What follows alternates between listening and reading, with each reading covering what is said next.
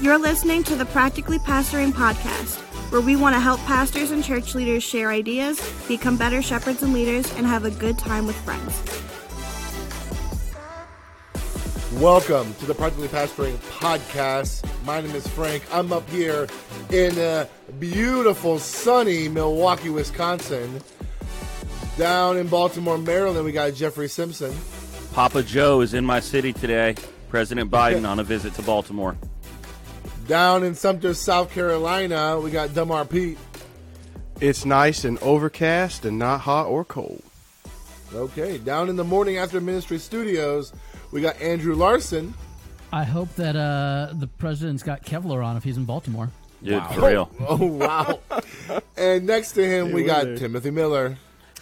I'm here. I'm in sunny Safety Harbor, Florida. It is 79 degrees. It's sunny, and I'll probably be in my pool in just a few hours. I like how the people who don't live in Baltimore thought I would be offended by that comment, but he's accurate. That is accuracy at its best. By the way, I was obviously kidding. It's 8 degrees here, and we had 10 inches of snow over the weekend. And dude, I'm jealous because it's cold enough to be winter here, but we haven't got any snow yet, no measurable snow yet this year. So it's like, what's the point? Well, so Jeff, 10 inches of snow is a lot for a lot of people. That is a lot. But what's funny is this is like there was not a single second where anyone in our church said maybe we should cancel services. We still had all of our services, Milwaukee. And we just everyone just bundled up and put salt everywhere. It was a very cold and slushy weekend, but we still did it. Anyways, Delmar, I interrupted you. What were you going to say? No, I was saying the other day someone talked about Baltimore. Someone listens to our podcast at my church, and they walk up to me and they're like, "Man, we've heard how sometimes Baltimore gets referenced to being violent, and I just want you to know that is absolutely true." It's facts. One of the highest murder rates in the country, baby. Well, I hear music. I think that's from Andrew's phone. I don't know. He's watching YouTube videos or something. I don't know. So here's my... I'm playing Risk like a man. Good. I'm glad you're giving this podcast all your attention. Wow. But I do want to hear specifically from Andrew, because you shared something in the Facebook group about, I don't know if it was an ethical question or just an actual practical question about remains. Andrew, can you talk about that? What did you bring up to the group this weekend? I had a couple schedule an appointment with me 3 weeks out. They scheduled it because they'd been traveling and they've been worshiping here since about July, and they really wanted to meet with me in the office, and they had they needed my advice and guidance on something, and I had no idea where they were going. I was telling Tim this morning that usually when something is phrased like that, it's one of the, hey, we want you to know that one of us was married before, or we have this one very specific theological issue that we care very deeply about that we want to make sure you do as well. So I had no idea what I was getting into, and it was hey, we've been worshiping here for a while. We love this church. We want to become members. However, our previous church has a memorial garden where we already have plots reserved, and so are you cool with us still having our cremains placed in that burial garden if we become members of your church? And I was like, yeah, yes, absolutely. And they said, okay, cool. Well, they didn't say cool, but they said, okay, excellent. And here's the other part. Our previous pastor, they had a long-term pastor who passed away about a year and a half ago, which is why they are no longer at their previous church. But the long-term pastor had the license required to be the one to place the remains in the memory garden. And they were wondering if perhaps I had that license or would be willing to acquire a license like that to place people's remains. And I said, You were like, oh, you have to have a license? I can look in. Well, I had no idea you had to have a license. We had a guy who owned a funeral home at my previous church, and so whenever we would be doing, most of the time when someone's cremated, someone keeps the ashes, in an urn at home or something. And if they're buried, it's usually shortly thereafter the service. And so I just assumed that the reason that the guy who owned the funeral home, who was a member of my previous church, was the one that was always burying them, was because it was hey, this is our guy. He made the arrangements with the cemetery. Let's let him do it. I didn't realize it was something that in the state of Florida you had to be licensed to do. And I was like, yeah, sure, I'll look into it. And I did. It's $380 every other year to be a direct disposer is the name of the license that you get. It might be worth it. You could print it out. It could be on your wall right next to your diplomas. It'd look really sweet on your resume. Andrew, could take I pictures feel like of me burying different people's ashes. But I feel like this is right up your alley with like the whole like, you and Tim's business of like recording, like live streaming funerals. We will live stream your funerals and bury the ashes. And you're also the one with like your very like liberal policy on like doing like officiating weddings. Yeah. Of like, hey, you want to get married? Don't care if you're gay. Let's do it. And That is not my wedding policy. That's Andy Stanley. Oh, okay. We'll get that is And not. you did get yours from Andy Stanley. That is not my wedding policy. My wedding policy is you're never going to. If you pay me, I'll do it. No, it's that you're never Wanna going get to married? lead anyone to When? Jesus by telling them that they're not good enough to be married. However, as a credentialed clergy within the Evangelical Covenant Church, that credential would be pulled if I did a gay wedding. So that makes it very easy to say it's not me, it's my denomination. Hey Jeff, Hey, the but if story you were- looks good. I'm gonna go on a limb and say you did not get that done at a certain sports clip. Listen, it was easy to walk into. I checked in on the app. It looks fine. You can get a Sport Clips haircut every now and then, Tim. You're not getting a skin fade there. That's all I'm saying.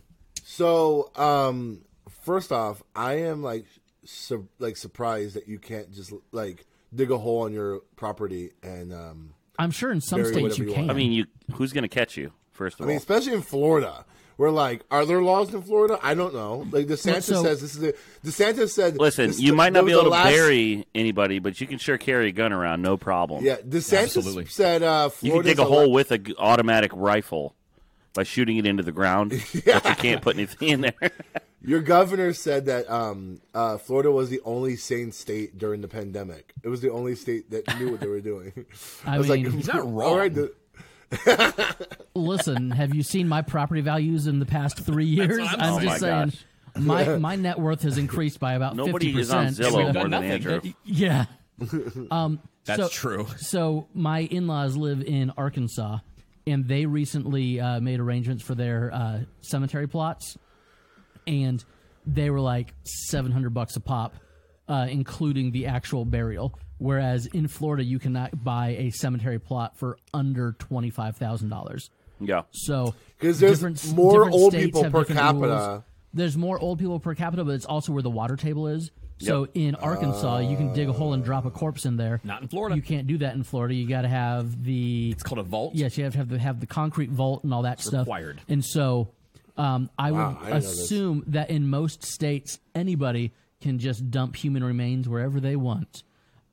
I mean, people do it in Baltimore all the time. They just dump Wow. human Oh, remains. no. Yes, you don't. There's no license needed for that. Wow. But in Florida, probably because of, we're a very conservative state in some ways. However, we are surrounded by water, and there is a whole lot of conservation that is a part of the state. So for that type of reason, they make you have a license to dump somebody's ashes in the Gulf of Mexico.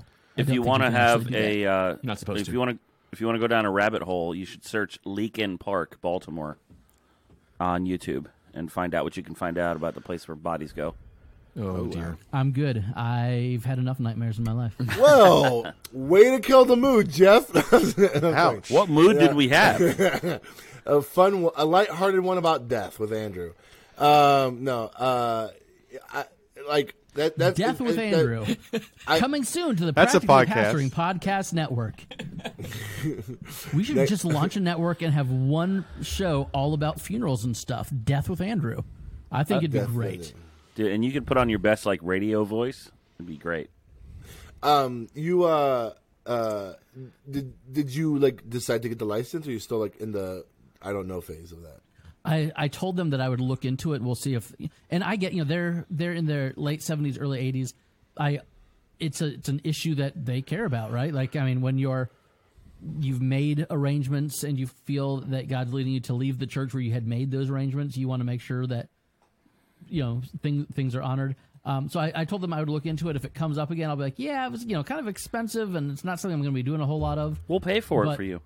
who knows, but $380 every other year to maybe dispose of 2, cremains. I don't know, but also it's a way to minister. I think to dispose people. might be the wrong word there. Yeah, maybe to place. The license says direct. Thinking Baltimore disposer. again. Is a direct. The license says direct disposer. So well, I actually right. am surprised by your take, Andrew, because you're the one person on this podcast that often says I am the pastor of old people. You always say a 65-year-old man is a young man in my church or whatever. You always make those this bits. is true. That's true. So I would assume that you would be like, I'm putting this in a line item in my budget that I'm going to be the cremain specialist. Well, or something. I have to wait till the church is done paying for the D-men, and once so that maybe rolls over into your exactly. budget. So once the 2024, once the 2024 budget year starts, then we can use some continuing ed for some cremation disposal. Some certain certificates. And they're perfectly healthy. I can't imagine they're going to be needing my service for a while. But also, it makes, if you are a church that has a memory garden, absolutely it makes sense. Yeah. We don't, and our backyard is a preschool playground, and I can't imagine the preschool director would be cool with that. Probably not. Hey kids, I'm going to need you to clear out. Here's some graves to jump on. Don't go in the sandbox for a week. Don't go in the sandbox for a week. Hold up. Let it So when I was a kid settle. at my church, we would play. This is so bad, but we would play hide and go seek at night in the cemetery. That was like Your church a had thing. one? Yeah, we had a big one. Yeah, that was.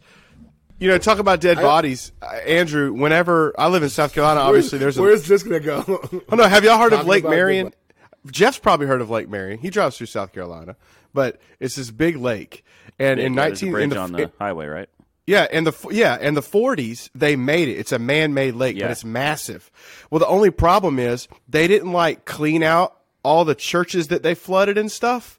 And once they flooded the lake, the dead bodies started popping up and the caskets were floating around in the lake. You'd be out there on your boat and there's a dead body just floats up to your boat. It was wild. That is why man. a vault is required in the state of Florida. because of the Terrifying. water table. Because Tim and I know way too much it's about real. funerals. We sure do. Well, speaking of money in regards to church decisions, there's a post that was made in our Facebook group that I want to discuss and get your opinions on. I think some of us have already responded to it, but I want you guys to respond to it in the podcast for anyone who didn't see the post. So I'm going to read it in its entirety. It's a little long, but I'm going to read it. Hey, pastors, I have a question that I'd like to throw out there based on a podcast discussion I heard today. I'm guessing it wasn't our podcast that he heard, but it might be opening a can of worms, but I value your insight and viewpoints. I'm trying to discern in my spirit how to interpret the conversation and how to grow from there. Not sure I'm thinking correctly about this. So hypothetically, a senior pastor calls in a pastor or teammate on staff to question their giving record at church. The senior pastor states that the employee gets paid $50,000 before taxes and their tithe should be $5,000. The employee was confused. He thought that he was supposed to pay from money he received from his paycheck, not necessarily pre-taxed amount. His giving was therefore closer to $4,000 than $5,000. The pastor confronted him about this in a way that seemed you're robbing God, and put the employee on defense. So my question to you pastors is this: one, how do you view the tithe? 10% of the pre-tax amount, or what the person actually clears in their pay? And then two, how do you perceive this conversation? Proper growing opportunity or inappropriate overreach? Thanks. I'm trying to figure it out myself. I appreciate your input. So I love that the thing that he didn't bring up first is the fact that the senior pastor knows specifically the numbers of every person giving. That's an interesting, I guess it's kind of inferred. Well, I wouldn't assume that he knows the numbers of every person giving. Maybe he just maybe somebody told him, hey, this staff member gave less than $5,000. I mean, I wouldn't assume all of that into it. But man, even that conversation, your account, the church's tax accountant is I don't know. It just sounds sketchy. But anyways, what are you guys' thoughts? You can answer the actual questions first. Do you expect your people to tithe on pre-tax or actual paycheck?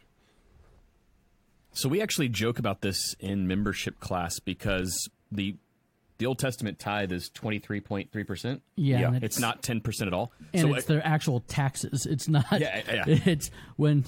So we laugh a little bit about it in membership class, and then we tell our members you're expected to give both generously and sacrificially, and also out of joy. Like that's the requirement at Lakeview Church. We don't have a specific number on it. The fact that the pastor knows not just the employees but anyone, I just feels icky to me. Like I'm not looking up anyone's tithe record. I don't want to know anyone's tithe record. Knowing that your staff is giving, fine, but knowing how much your staff is giving, weird. It's odd. It's weird. It feels odd. I feel weird about it too, but my question is, like, why is it weird? There's nothing scripturally that inherently says that's wrong. In fact, in the New Testament, people laid their gifts before the apostles. Yeah, right. You're right. So it's but like in the New Testament, there's no 10% number. So I'm with you that if I was this employee, I might resign. Like, that's so weird. But then I'm asking myself, like, wait a minute, why is it weird? Is this just like a cultural thing that's been imposed on me that I just accept as the norm? And having said that, I don't know what anybody in my church gives, and part of that's because I don't care. Like, in terms of like knowing, oh, you better give, or like the only reason I've ever been really given as to why a pastor should not know what people give, well, two main reasons.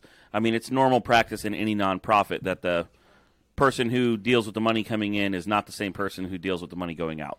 Right? So you have an assistant treasurer and a treasurer in our setup. The assistant treasurer takes all the income. The treasurer is the one who cuts the checks. So the spending has two different, the money goes to two different people to avoid impropriety. So there's that. There's also the ethical, pastor shouldn't be having, I remember having a meeting with a pastor of another church when I was in Orlando, and the pastor showed up to this meeting and pulled out the church checkbook and just wrote a check like himself and signed it. That seems like a bad idea. Yeah. Again, there's no like biblical mandate for the pastor can't spend the church's money, but I think you're setting a man up for failure ethically. But the thing with knowing about what somebody's giving is like I heard a pastor say this at a conference. There's no reason that somebody is not giving that is not a pastoral issue. If they're not giving because they don't know that they should be giving, that's a teaching thing. If they're not giving because they're like, I'm not gonna, that's kind of a rebellious thing. It could be. If they're not giving because they can't give, then that's a pastoral care issue that the church can maybe come alongside and help them. So how would you know if someone's not giving unless there's some alert? And maybe this is part of the staff culture at this church. It seems weird to me. But what I find to check in my own self is like assuming a sinful thing happened for this pastor asking this question when really this is not a black and white sin thing. I think it makes me uncomfortable, but uncomfortable doesn't mean ethically wrong. You know what I'm saying? Delmar. I feel like I have been at a church with opposite ends of the spectrum. My first church ever, no one knew how much anyone gave, and we always were struggling, if that makes sense. And I've also been in a church where all the staff knew how much the staff gave. It was required to know how much the congregants made. And then I was given a list of the 25 top givers in the church and told to choose from this list who would be the head lay leaders of the church. So, like, you have to be very, like, careful. To your point, Jeff, like, how do you do this wise? Because I do think pastorally we should have we need to be able to speak into that world, right? But that world can be so hijacked to violate the first chapter of James, right? Like that world can be so I think it's a matter of being wise. I think it's also a matter, if you're in a church, you have to be transparent about this, and you have to have like 3 ways of accountability. You have to have some regulations in place to show that where you're not overstepping. You have to, like, because it is financials, like because ultimately when you pull someone's tithe, you're pulling a financial report of them. And here's my only thing, and I would like to know your feedback, Jeff.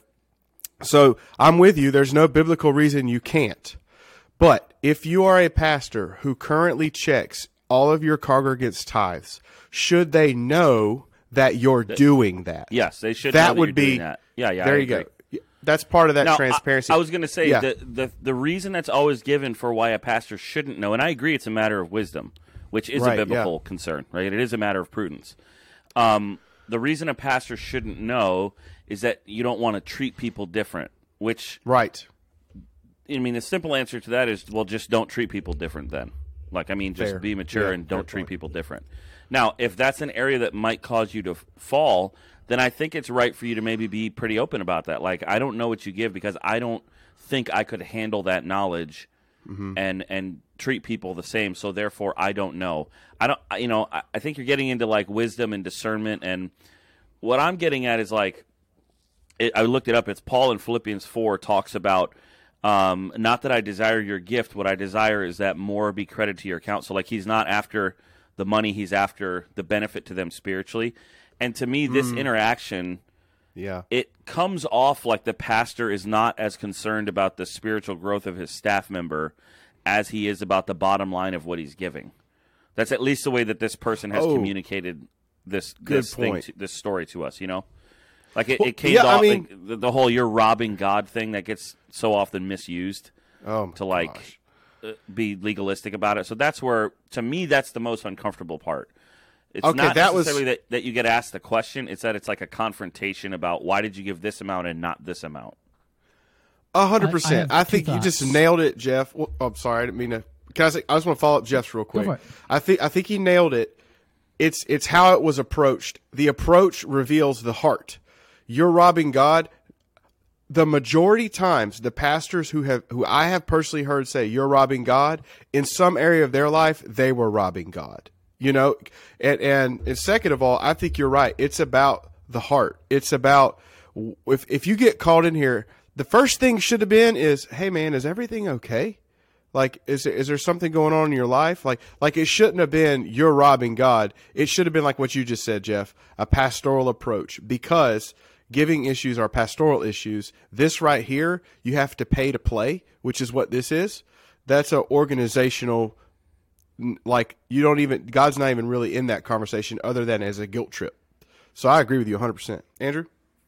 So in Luke 18, just about any commentary that you crack when Jesus is, all of the parables in Luke 18 are about prayer, but with the tax collector and the Pharisee, they're both at the temple praying, and they're praying out loud, and, the tax collector is, God have mercy on me, a sinner.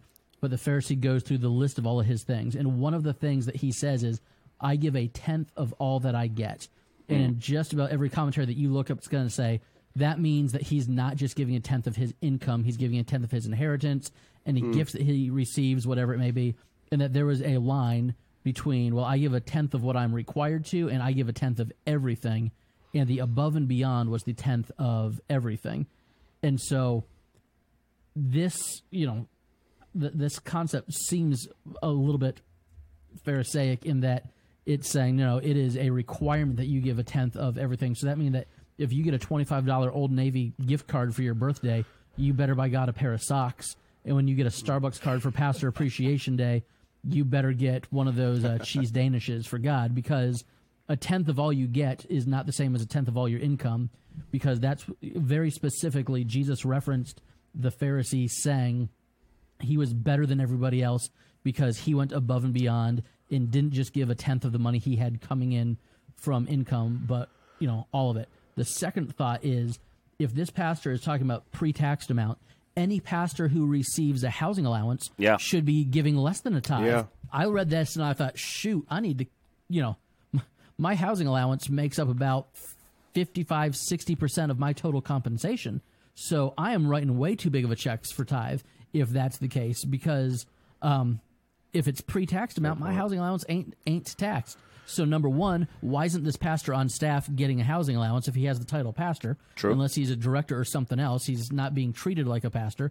And on top of that, who says every penny of tithe has to go to the local church? What if he's got 3 or 4 compassion kids? What if he is, sponsoring a, someone who is dealing with foster kids? There are a bunch of other ministries beyond the local church that this pastor could be given to. And can you imagine getting called into that meeting like, hey buddy, are you okay? What's wrong? When you've been tithing to your church faithfully for however many years, and it just turns out, oh, well, we expected you to be tithing an extra $45 a week. That sounds like a teaching issue, dude. Like, you're not teaching them that. You can't hold. And then the other question I would ask is, like, the only place I could see this conversation being maybe where I could be like, that's cool, is if this is in the context of the pastor talking about what he's giving exact dollar amounts and being like, this is a discipleship relationship thing where we share this information with each other, not as staff and pastor, but just as like brothers together. We want the best for our church. We're leading together. Here's how much I'm giving. Here's my tax returns. I give on this, so I'm just wondering if you guys would be led to do the same. Like maybe there's no way that senior pastor wants his staff knowing how much money he's making. Absolutely not. Not based on confronting somebody like this. Nope. So what do you guys do? Like practically, do you guys tithe your paycheck? Because that I do. Like I don't do like the pre-tax thing. Like the money that comes in, just I do whatever it comes paycheck, in, I pay it. Yeah. I'm not good enough with math to figure anything else out. Honestly, yeah, I put mine on auto debit and let it just go off the thing. But all right, I would say an executive pastor once asked me when I started at a church if I wanted to have my tithe automatically pulled out of my paycheck or not. And I was like, I'm going to go with or not. And he was like, oh, really? Okay. We just thought that, Wow. Okay. That'd be easier for me. I tend to forget. So for me, having the auto thing is better. But I will say one last thing on this is if someone isn't tithing or if they're not giving as much as you feel, please be careful just immediately writing them off as they don't buy into what the church is doing as much. I knew a guy in our community, he got a letter from his church saying he couldn't be a deacon because he wasn't paying enough money. But the fact is he was going through cancer and he was having to pay for chemo. And he wasn't really, he's a private guy because he has a lot of pride, just like a lot of guys. And he was trying to handle business. So he wasn't able to give as much money. But his heart, I know him personally, he loves Jesus, right? And he was giving actually, when he was giving less money during that season of chemo, he was giving more sacrificially than when he was giving a lot of money outside of that season of chemo. So I think we need to be really careful that that's not the sole measure.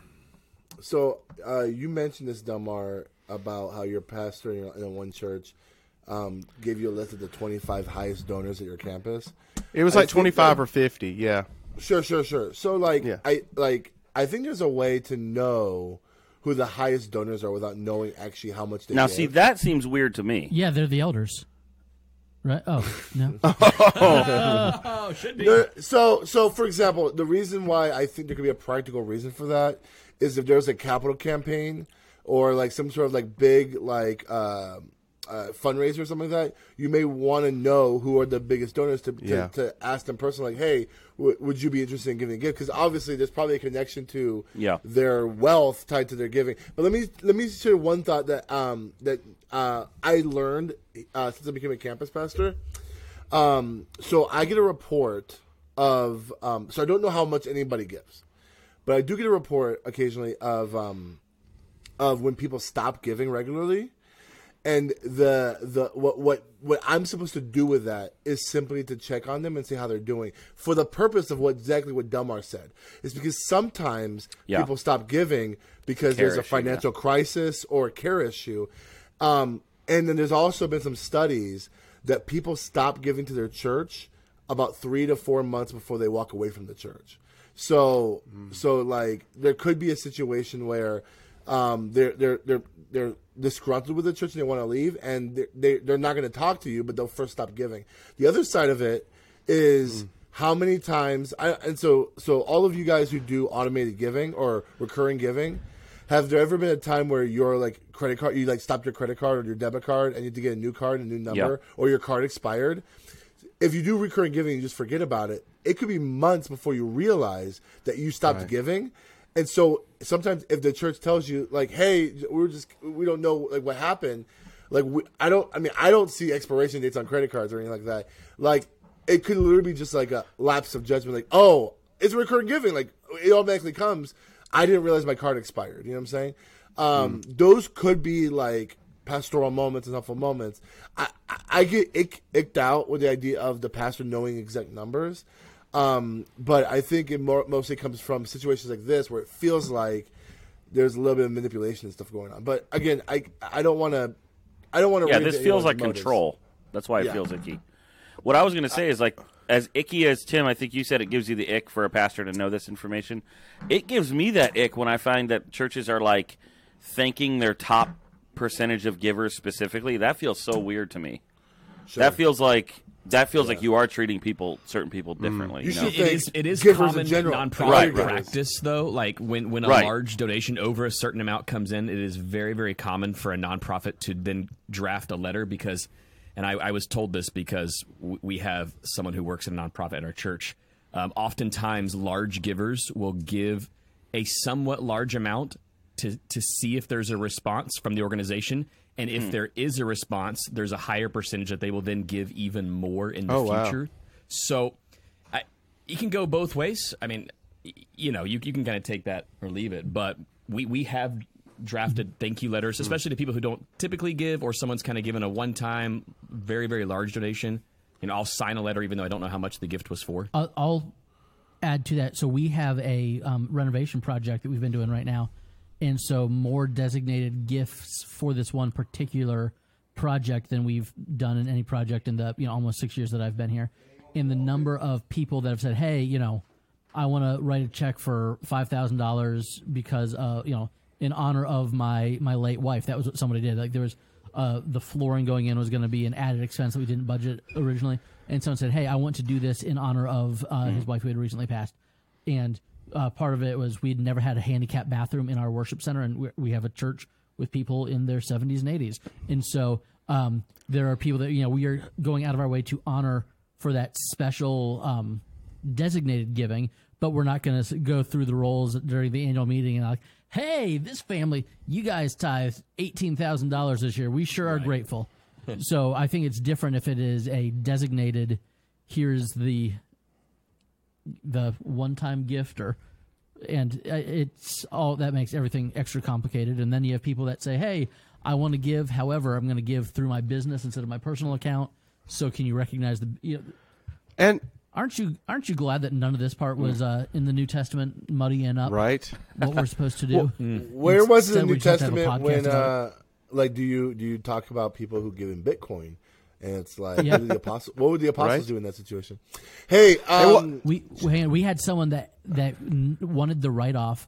They had acquired a portion of a company, and it was here I think it was 20,000 shares of a stock that had become a penny stock, and so it was a $20,000 20,000 shares of penny stock is not a lot, it's $200, right? But they were able to get a way bigger write-off because when they acquired them, it was worth way more.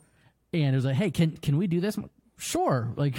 Our policy on stocks, we have been given stocks before, is we cash them right away, and we just, no matter what the price is on the stock. Well, we've been sitting on these if this one company ever takes off. We do not sit on it. We cash it right away. So if this company ever takes off, my office is going to be sweet. Are you serious? Oh, my gosh. All right. Well, let's transition to something that we alluded to earlier.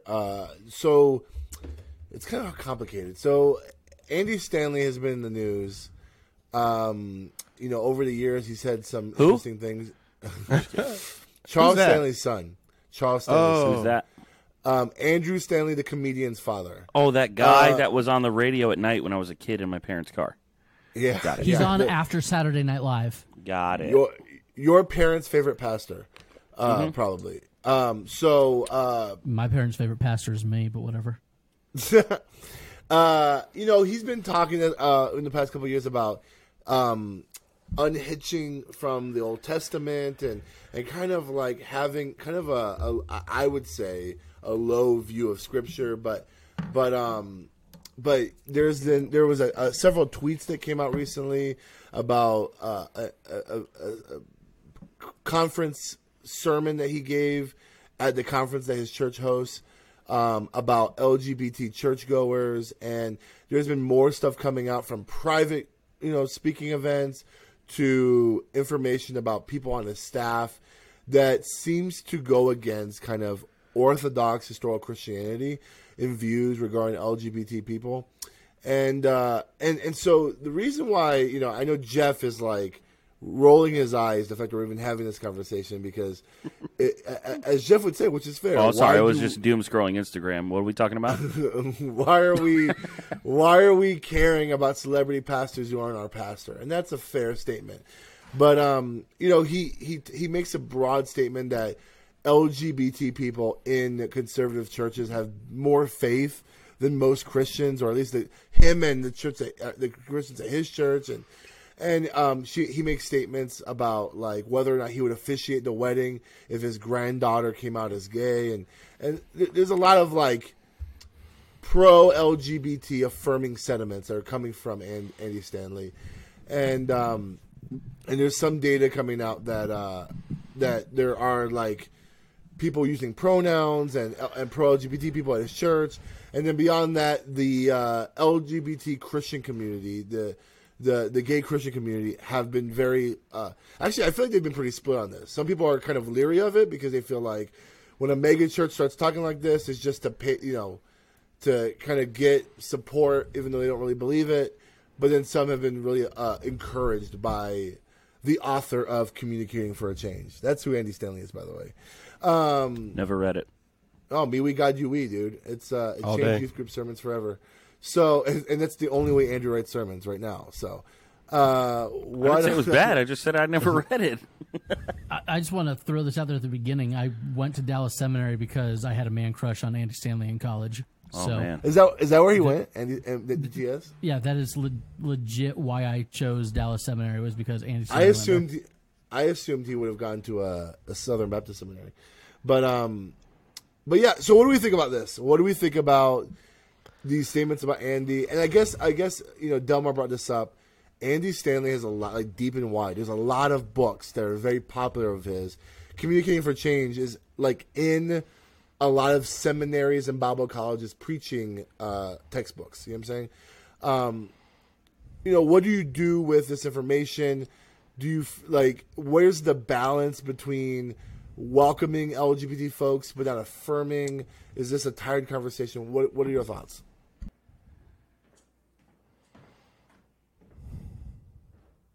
I wonder if this is Andy's version of the shock jock pastor. Like, he knows, right? Like, when these words come out of his mouth, like he knows this is going to stir the pot, and a lot of evangelicals are going to get really worked up over this stuff. So I'm like, is this just kind of feeding into what he's seeking?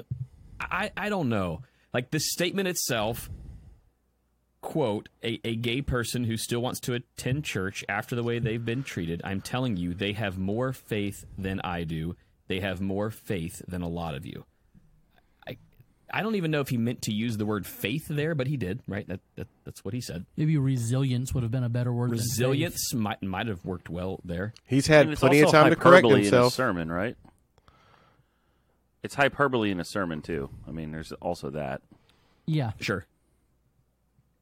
I just feel like he's had plenty of time to correct himself if that was a misspeak, and he doubled down. He doubled down and said, when's the last time a Christian had to go into a space where they knew they weren't accepted? And it's like, hello, do you live in the same world we live in, right? Like, you're not, Christians are not accepted. I gotta say, like, what space are we going in? Alpharetta is pretty safe, I think. What's Alpharetta? Alpharetta, that's Georgia. where he lives. Yeah. Where is that? Oh, I don't know of a space here where I couldn't walk in and be pretty accepted. I mean, there might be a few. There might be some trendy coffee shops where if I walked in and said I'm a pastor, they might give me a weird. You would have to go to some pretty hardcore, progressive places to be rejected as a Christian, I think. And I don't think those things exist south of Nashville. If that makes sense? Like, I'm pretty sure, if you're in the South. I'm telling you what, man, in the schools around here, campuses maybe. That's what I said. No, void of some college campuses, maybe. No, even in the high schools around here, if you come out as a Christian, they tell you believe in the spaghetti monster. It's becoming, sure. And I'm in the deep South, so I just feel like that wasn't a fair. If you're trying to speak to that crowd, don't do it in such a way that marginalizes the people you're supposed to be your flock. You know what I'm saying? Like, you're marginalizing your flock to make some pitch. And, I think the writing's been on the wall for... He's not preaching to a flock. He's at a conference talking to clergy. to pastors. Even worse, right? But and I guess to be fair, that conference speech obviously has gotten out to us. There has been a conversation of like, did he marginalize his own like? Do they feel talked about? Yeah. Yeah. Like, do they feel like, because some in the conversation to pastors, he was kind of saying like, when you want to make a big change, like to affirm LGBT people in your church, you kind of have to do a slow burn with your congregation as to not marginalize them, which feels a little kind of icky if we're going to be honest. Like, hey, I want to transition my people to something that's doctrinally very different, and so I'm going to string them a long way to slowly develop. I would understand if it's something like from unorthodoxy to orthodoxy, but to go from... But we have the same conversation about changing worship styles. Yeah, which is a lot different. But I don't know if changing worship styles is walking away from Orthodox Christianity. No, not at all. But I'm saying the idea of that's you don't want to do it all at once because then you're going to lose a key demographic. I talk about our church compared to the church I was at before. That church has a pastor about my age who came in and immediately alienated all of the older people and wondered where the budget went. And I came in and endeared myself to old people before the young family started coming in. So I'm not comparing the two. But I'm saying that methodology of a slow burn versus a ripping off the Band-Aid is how most church leadership decisions need to be made. Is there wisdom? Is there wisdom to hold the hand of the congregation into change? Absolutely. It's this specific topic, though, is what we're talking about. It feels a little weird. You know what I'm saying? Dude. No, and, I think when it comes to Andy, it's the same thing like we said earlier. You got to practice discernment. At the end of the day, if you were to ask the world at large, and I don't know the heart of Andy Stanley, none of us do. That's part of why this conversation is even happening. But the larger conversation for me as a pastor is, what do I want to be known as? Am I a pastor or am I just a, quote, leader? You know what I'm saying? Because if I'm a leader, leaders' success is defined by how many follow them, right? And ultimately, and where they're going to a lesser extent. But leaders have followers. And I think that Andy, I think he wants to be a leader. He makes that very clear. That's his podcast on leadership. He's involved in isn't he involved in GLS? I mean, he's involved in so many leadership things. It's like, well, then, yeah, of course, if him bending a little bit of orthodoxy will help him accrue more followers, it seems to bolster his unstated life mission of being a great, leader, which I don't know if that's unstated. I don't know. I mean, I actually, here's the thing. I don't think Andy necessarily is doing this to get more followers. Andy, we have to admit he doesn't one thing. need more clout. Yeah. Here's the thing. I think we have to admit this about Andy, because Andy does get slandered a lot. And for some of it's valid, some of it's not valid. But I think Andy is one of the smartest leaders in the church world. He's not haphazarding anything. He'd be a CEO of a big company if he wasn't easily. Yeah, here's what I think. I mean, again, I don't know motives. He alluded this to a conference speech. This is kind of reminding me of when Rob Bell transitioned from the cool emergent guy to the fringes of orthodoxy. In the sense, I wonder if something's happening in his life where he has a close family member or something he cares about that has become a part of the LGBT community, and he's conflicted with what to do with that. And in an effort to kind of wrestle with that, he's live in process with it. And the only downside is he has a giant mega church that's also representative of thousands of churches across this country, right?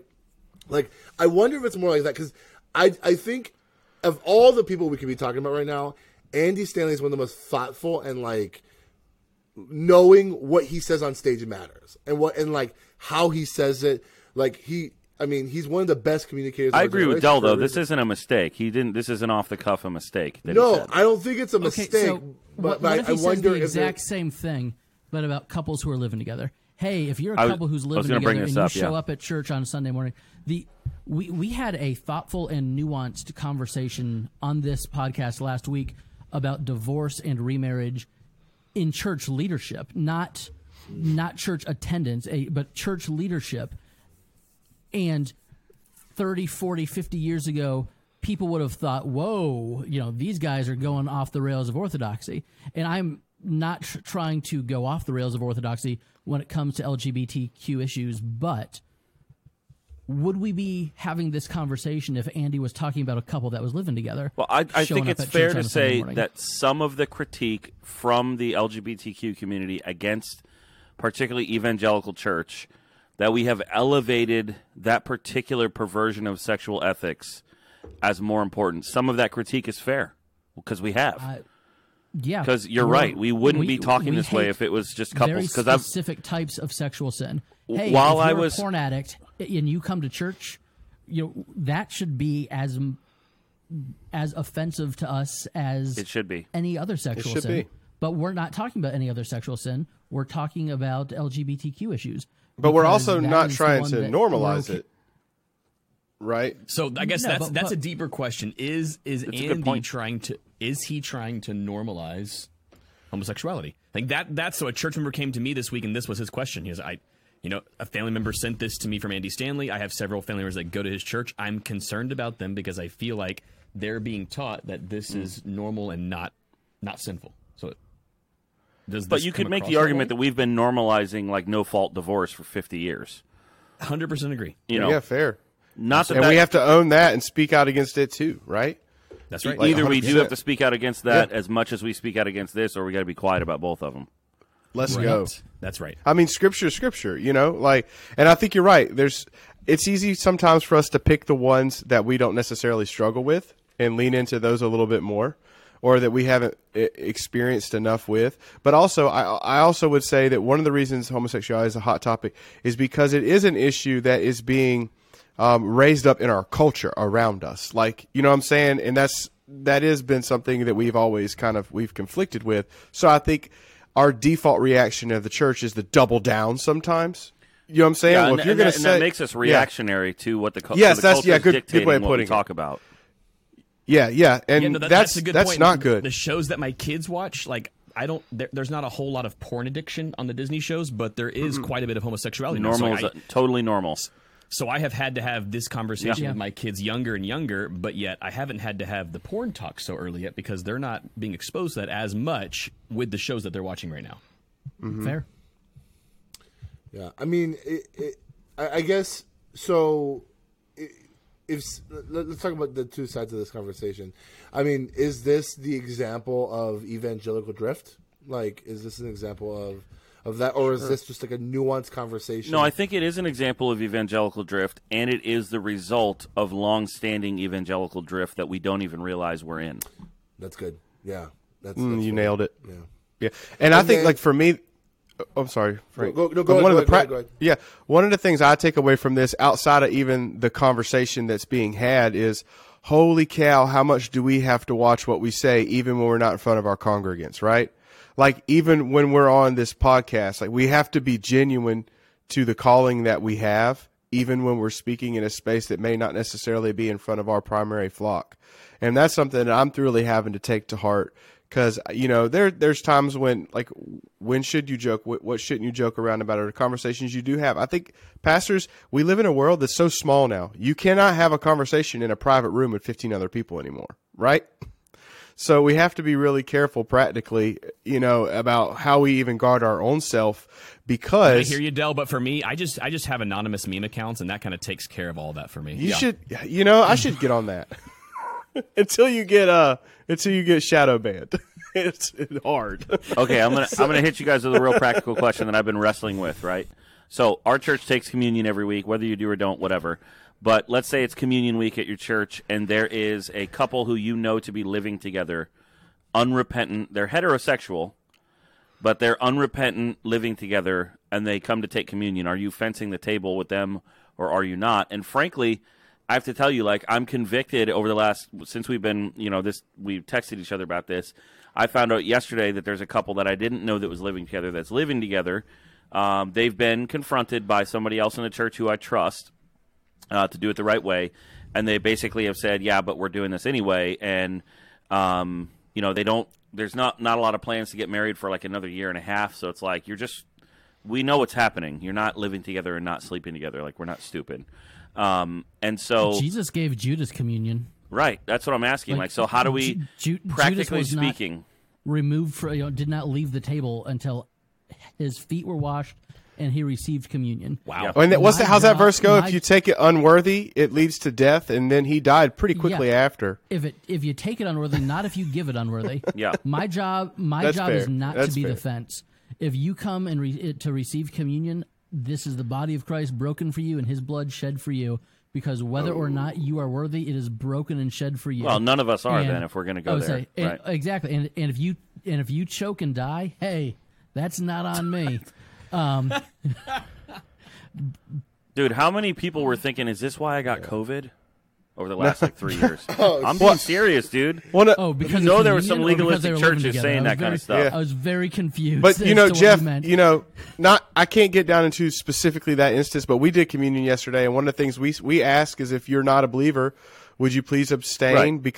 Because we offer you something greater than communion. Right, I'm not talking about salvation. that. I'm talking about people who profess faith and are walking in open rebellion. Man, that sounds like a discipleship issue. And I picked that particular one because there's a lot of that in our churches. I got word yesterday that one person who's in that kind of long-standing, there's a kid involved, they basically are like a married couple, but they're not married. And people were excited because the one person in that relationship took communion yesterday, and people were talking about it as a sign of like, ooh, maybe they're opening up to faith. And, I hear that, and I'm like torn about it. But then I'm like, but we're not, it's that idea of like communion is made for man, not man for communion. So do I lean into generosity and grace, or do I lean into like some duty that I think I have to guard who takes communion and who doesn't? In the end, these are adults we're talking about. Yeah. So that's where I'm asking a practical question. I'm saying, like, I feel, to be vulnerable about it, I feel convicted about it because I haven't always confronted every sin in the way that I talk about us needing to confront every sin, right? Like, I can get on here and talk about, well, you shouldn't let... But then in my church, when it's my people looking me in the face and wanting to take communion, it's a lot easier to rationalize. I mean, I sat there yesterday in a bar with a friend who told me about this couple living together, and I already was spinning up in my head all the rationalizations for why, it's about grace and we should welcome them. And then when this conversation comes along, it's like, why do I have a different category for the sexual perversion of homosexuality than I do for heterosexual premarital sex? Like, why do I put those? Because we are predisposed to be bigoted towards people that sin differently than we do. Yeah. That's why. Ouch. First off, Jeff, you should confront your own sin for being in a bar. That's wicked. What about the beers I had? That alone would keep you from receiving communion. That Guinness was good, We're going to have to put a Baptist disclaimer on this video, everybody. You know the difference between a Baptist and an Episcopalian? What's that? The Episcopalian will say hi to you in the liquor store. First off, this is actually a good point to actually have a good theology about how you view communion, because I think the idea of fencing and like taking it all the time. Step one. Whether it's taking it all the time, or you hold to a memorial view or a non-memorial view, like I think that speaks into the idea of whether you're fencing it or not. The second thing is, and I think the joke Andrew used to say is this is a discipleship issue, and I think that's a fair thing. But I would actually say this is like a good conversation point for a high view of membership. Yeah, because having a high view and of membership church discipline, but which comes from that. You can only have church discipline if you have a high view of membership, which this ties back to Andy Stanley. Andy Stanley has a low view of membership. Their church doesn't even believe in membership. They're like, if you come to church, you're a member of the church. So therefore, how can you actually discipline anybody in that kind of setting where you get to broach those conversations of if a couple is not living with each other? In our church, if you come to us and say you want to get officiated by a pastor or marry in our church, like that's in the contract says, like, you can't do that if you're living with each other. In which me as a pastor get to come in and say, so what's stopping you from one of you moving out, or what's stopping you from getting married this weekend, right? Like those conversations can be had at that point. But a high view of membership gives you the collateral to speak into these deeper discipleship issues where you can't.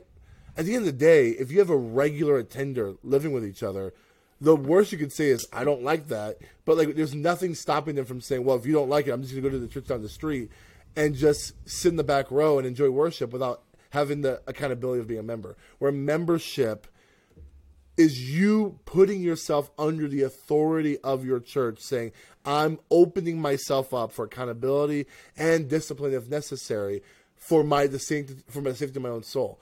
Where like churches that have low view of membership, there's no place for church discipline. But all this to say is, like, these are good conversations. And see, Jeff, you didn't want to have this conversation. This has been a great conversation. Yeah, I'm doing this all in protest. Jeff, I have a serious question for you based on that. And our church doesn't do this. And when you started talking, I don't know if it was the Holy Spirit or the part of me that wants to make a compelling podcast. Come on, dude, you can have the Holy Hopefully Spirit. It was both. Well, thank you. But it was, if you, and I think my position is clear on fencing the table. But should a time of confession and repentance preclude communion each and every time it's served? Because I would say in some sense, yes, and we do practice that way. I would say one of the ways that that's practiced is in that, like what you're thinking of, like, hey, everyone, we're going to spend a few moments in quiet reflection, blah, blah, blah. This to me is another reason, not blah, blah, blah, but this to me is another reason why practicing communion. Seinfeld, you can yada, yada, yada. This is why you can yada, yada, yada confession. This is why weekly communion, I think this is another point for it, is that it's not like, oh my gosh, this is our one chance to get communion just perfectly right once a month. It's like this is a practice that happens every week. I just put a note in the show notes or in our document that maybe, Frank, you can throw in the show notes. But I think I've probably talked about it before, but there's a book called A Holy Meal by Gordon T. Smith. And what he does in that book is he takes down 7 of the words that we think of for communion, like Eucharist, Lord's Supper, Memorial, and he just writes a chapter on each one of those and how they connect to the communion meal. Really, really formative book. Really, really, it'd be a great book to like read with an elder board and think through your view on communion, which actually is pretty connected to church membership, because you're talking about the body and the blood of Christ. So anyway, yeah, it is an issue. I most often, quote unquote, fence the table just based on being a believer or not, and I will say it's something like, the Bible tells us that if we take this meal wrongly, that we'll be judged for it. And so if you don't know and follow Jesus, there's no way for you to understand what this meal means or even begin to understand what this meal means. And we want mercy for you and not judgment. So we would just encourage you to let it pass. And that's actually, again, one of the reasons why we have that like hard break in our service, where it's actually the service is over and there's like a 5 or 6 minute break, and then we come back in the room and participate in communion. And I've had like more guests now have said to me who have like returned, people who visited and returned have said like, thank you for doing that, because it makes a spot for me to exit without it being like weird. So I can just leave and nobody really asks me a question. They don't feel like awkward and judged. Like the communion plates pass and they let it pass, and then everyone's like, oh, what are they? This just creates a spot where they walk out of the room and no one notices. So, yeah, I would definitely agree with Frank, honing in on, it's always a good thing to hone in on what you think about the sacraments, even baptism. It's just really, really practical theology for you. Well, this has been a great discussion, guys. Even though this was in Jeff's protest. Yeah, if you know baseball and you were watching this, I'm making the P symbol with my hand, which means this is under protest. Yeah, he's kicking dirt on home plate right now because he's hating this. But I would just like to say that North Point takes communion like once every 3 months at a special service, usually in the evening on a night of worship. So not as part of their service where they would be expecting newbies, which is kind of interesting based on, and I'm a Andy Stanley apologist more often than not. However, based on the conversations we've had about church membership and church discipline, it's kind of interesting that you could be someone who attends that church for a decade and never be a part of a communion service. Yeah. There's something interesting. Like Andy Stanley was the first like mega church that I heard like did communion that way. And I thought, oh man, all mega churches have bad communion. But then like the Village Church does what Jeff does. They take communion every Sunday. And that's a 8,000 person church. That's a huge church. Yeah, so I mean, that's one of the arguments we even had here at our tiny church. Like, well, then we have to get communion ready every week. And I was like, yeah. Yeah. Yeah. You do it. It's like we have to get water for baptism, too. I mean, that's kind of hard to do. We buy coffee for every Sunday. Right. We can get juice and bread, right? That's fair. That's funny. So anyways. Keeping Welsh's in business. Yeah, baby. For real. Well, this was a good conversation. Please join our Facebook if you disagree with us, if you have more questions, whatever the case may be. Join our Facebook group. Look up Practically Pastoring and ask us a question or be a part of the conversation there. Follow us on Instagram. Follow all of our personal accounts if you want. We're all on social media. But and you can also follow Tim's secret meme account. He hasn't told me what it's called, but it's pretty great. With that being said, I'm Frank Gill. I'm Jeff Simpson. I'm Delmar Pete. I'm Andrew Larson. And I'm Timothy Miller. This is Practically Pastoring. See ya. Thanks for listening. Get connected to other pastors by joining the Practically Pastoring Facebook group, where we get to share ideas and make each other better.